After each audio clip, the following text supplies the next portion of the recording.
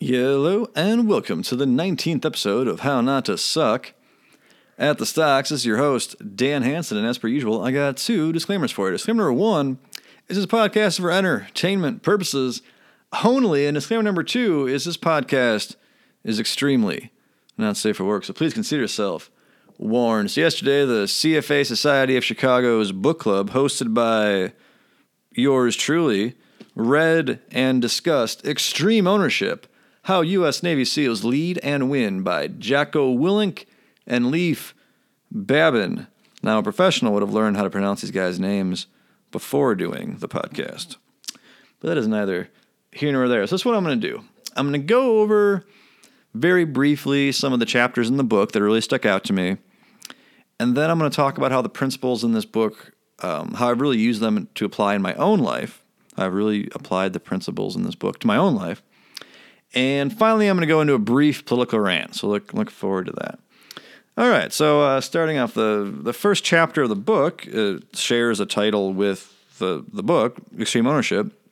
And in this chapter, you have a blue-on-blue incident, which is military code for friendly fire. So the Navy SEAL and the authors, one of the guys was a commander on the ground in Iraq back in the height of the war.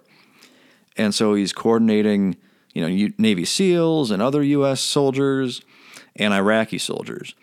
And it's in an urban environment, and it gets confusing which building is which building. Okay? And so they thought that enemy combatants were in a building, but it turns out it was U.S. soldiers in that building, so it's a miscommunication. And so you had U.S. soldiers injured, you had an Iraqi soldier dead, and at the end of the mission, of course, his COs, his commanding officers, want to know who's to blame. And so he looks at everything. He looks at all the mistakes that were made that led up to this horrific event, right? And so what he does is he goes up in front of everyone, all his men, all his commanding officers, and he asks the question, who was responsible for this? And after a few moments, a fellow SEAL raises his hand and goes, I was responsible because I didn't radio in my position. And the author goes, no, you were not responsible. Who was responsible for this? And another soldier raises his hand and says, I'm responsible because, etc. And this happens a few times, and the author keeps saying, no, you're not responsible. And he just goes, look, the person who was responsible for this was me. And the reason he says that is because he was the commander on the ground. Yes, mistakes were made. This guy didn't call in his position. This guy misread a map. This guy misidentified a building, etc., etc. Everyone made mistakes. Okay. But he was the commander on the ground, and he was the one responsible for his men and his mission and making sure that something like this didn't happen. And so that's the core principle that runs through the entire book. It's, of course, the name of the book, Extreme Ownership. And you can find this book in the business section, but I really read it more of as kind of a, self-help is probably not the right word, but more in that kind of vein, and just like guiding principles to improve your mental outlook on life. But it also reads as a military history book. So let me back up a second. So this is the way the book is structured. Every chapter starts off with a story about these guys' days during the height of the Iraq War, and then a couple pages explaining the principle in case you kind of missed it. And then the end of the chapter is a story about their days now as business consultants. And they really do a great job at driving that line between those two dots. They really skewer that extremely well. So the book is extremely readable. It's an easy read. It's a fun read. You blow through it in a couple days. And it has principles that I think will make everyone's life easier. And at the end, or the middle rather, I'll get into how I've applied a lot of these principles to my own life and etc. So let's see. Let's go on to some other chapters though before I do that. Let's see. The second chapter is actually a story about Hell Week. For those that don't know what Hell's Week is, It's part of the Navy SEALs training where they spend 5 to 7 days, I forget what, just constantly being tortured. They're just rucking and running and doing push-ups and swimming, and they have these World War II rafts that weigh 200 pounds each, but they weigh more with sand and water in them. And these crews of 7 have to just take them and run up and down obstacle courses and run out into the water and, back again on the beach. And for 5-7 days, at least get to sleep for like maybe a couple hours. I mean, they get to eat 3 times a day, but, they're burning up way more calories than they're taking in, of course. And then at the end of it, I think, this is according to Jesse Ventura's book, I Ain't Got Time to Bleed.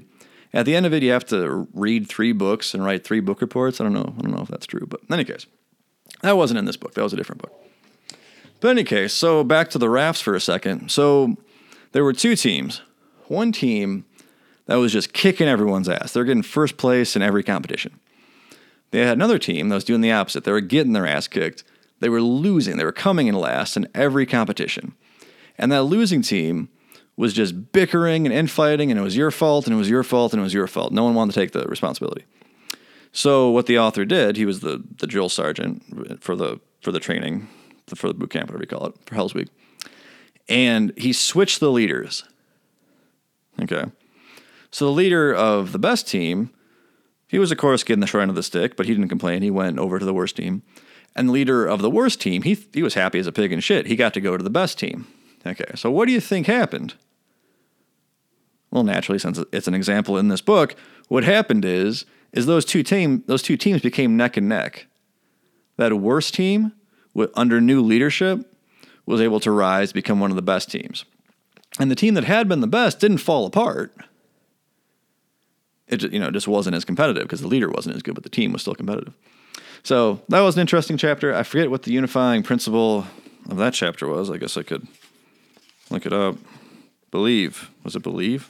No bad teams, only bad leaders is the principle of that book.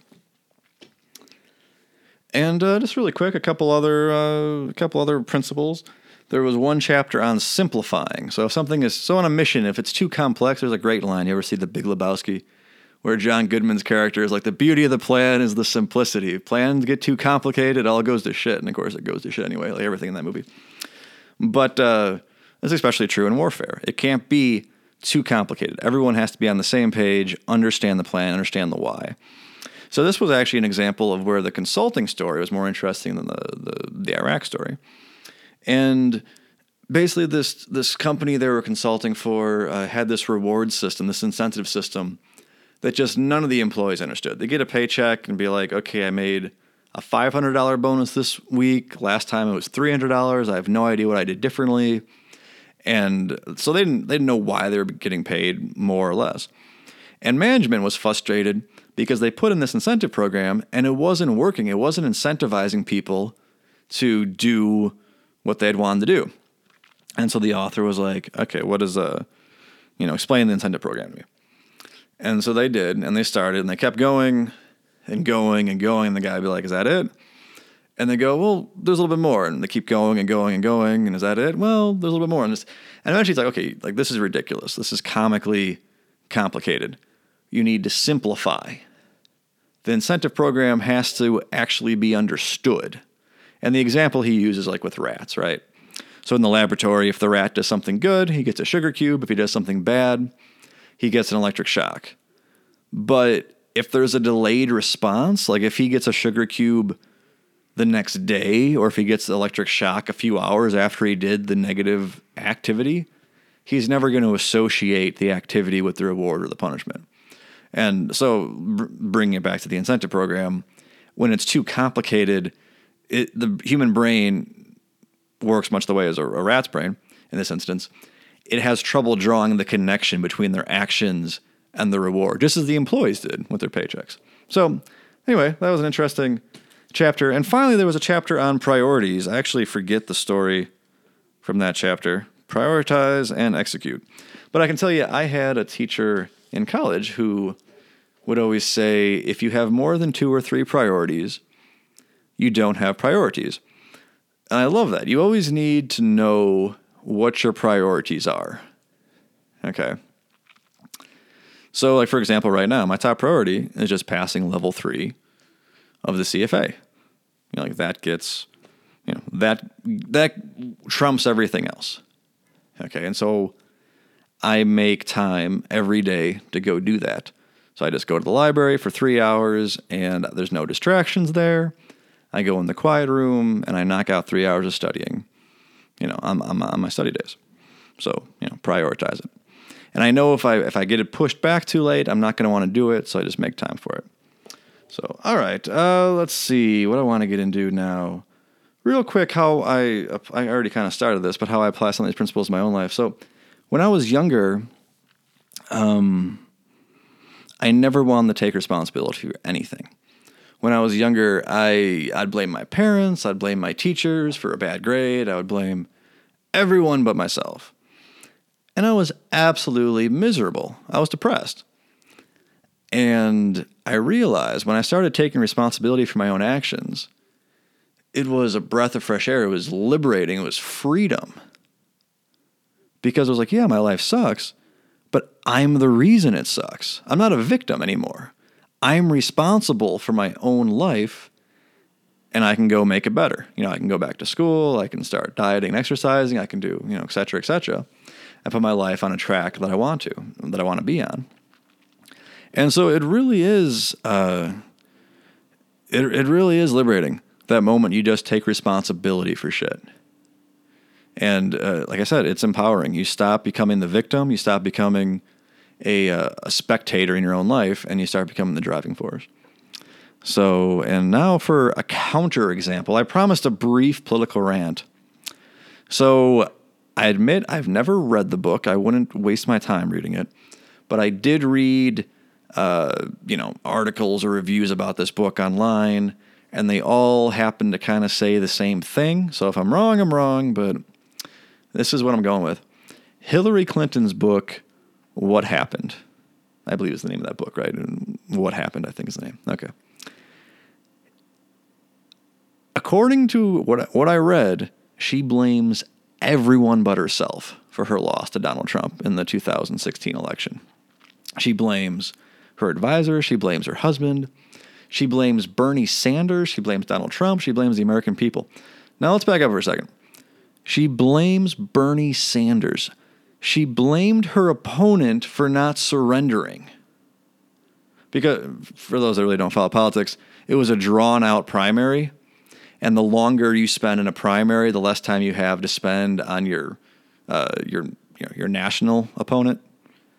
So like Trump, he beat the Republicans before Hillary beat Bernie. So he was able to turn entirely onto Hillary, a few weeks or a month or so ahead of when Hillary could just specifically turn on him and stop fighting Bernie.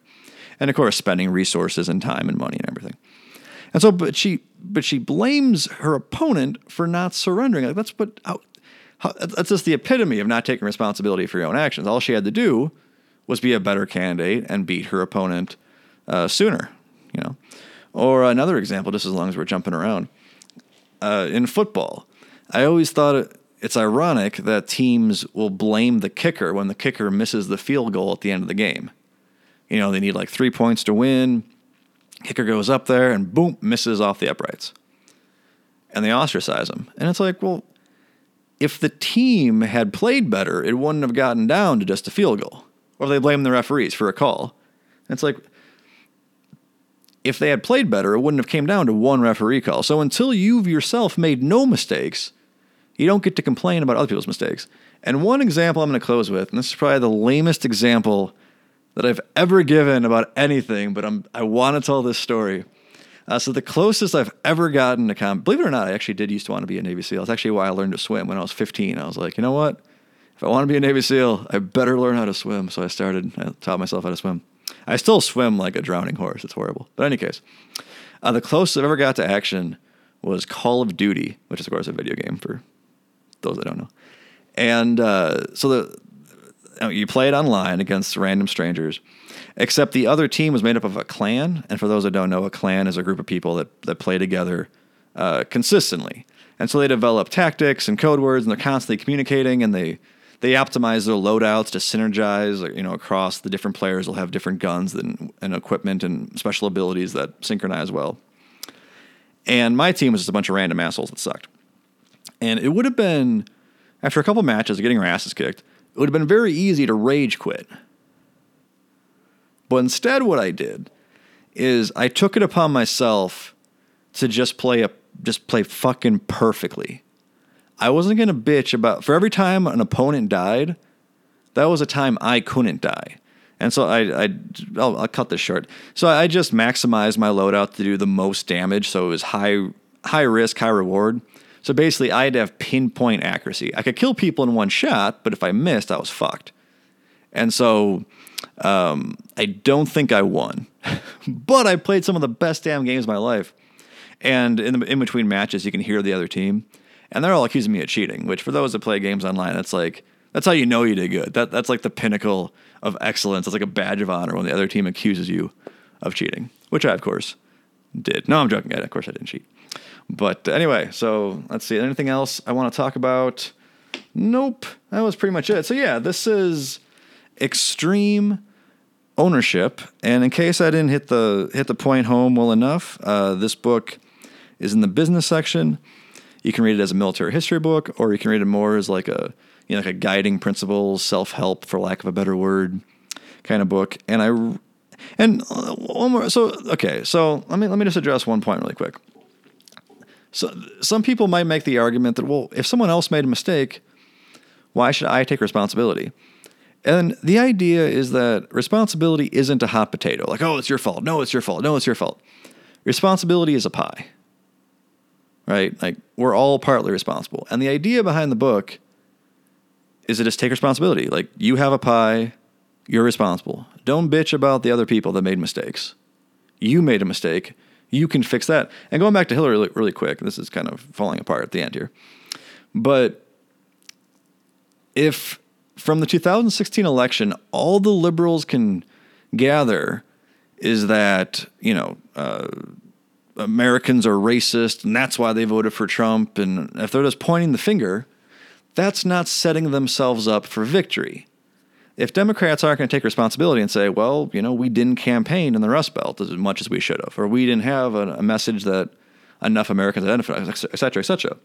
If they don't take responsibility for it and admit they made mistakes in the 2016 election, then how are they going to beat them in the 2020 election?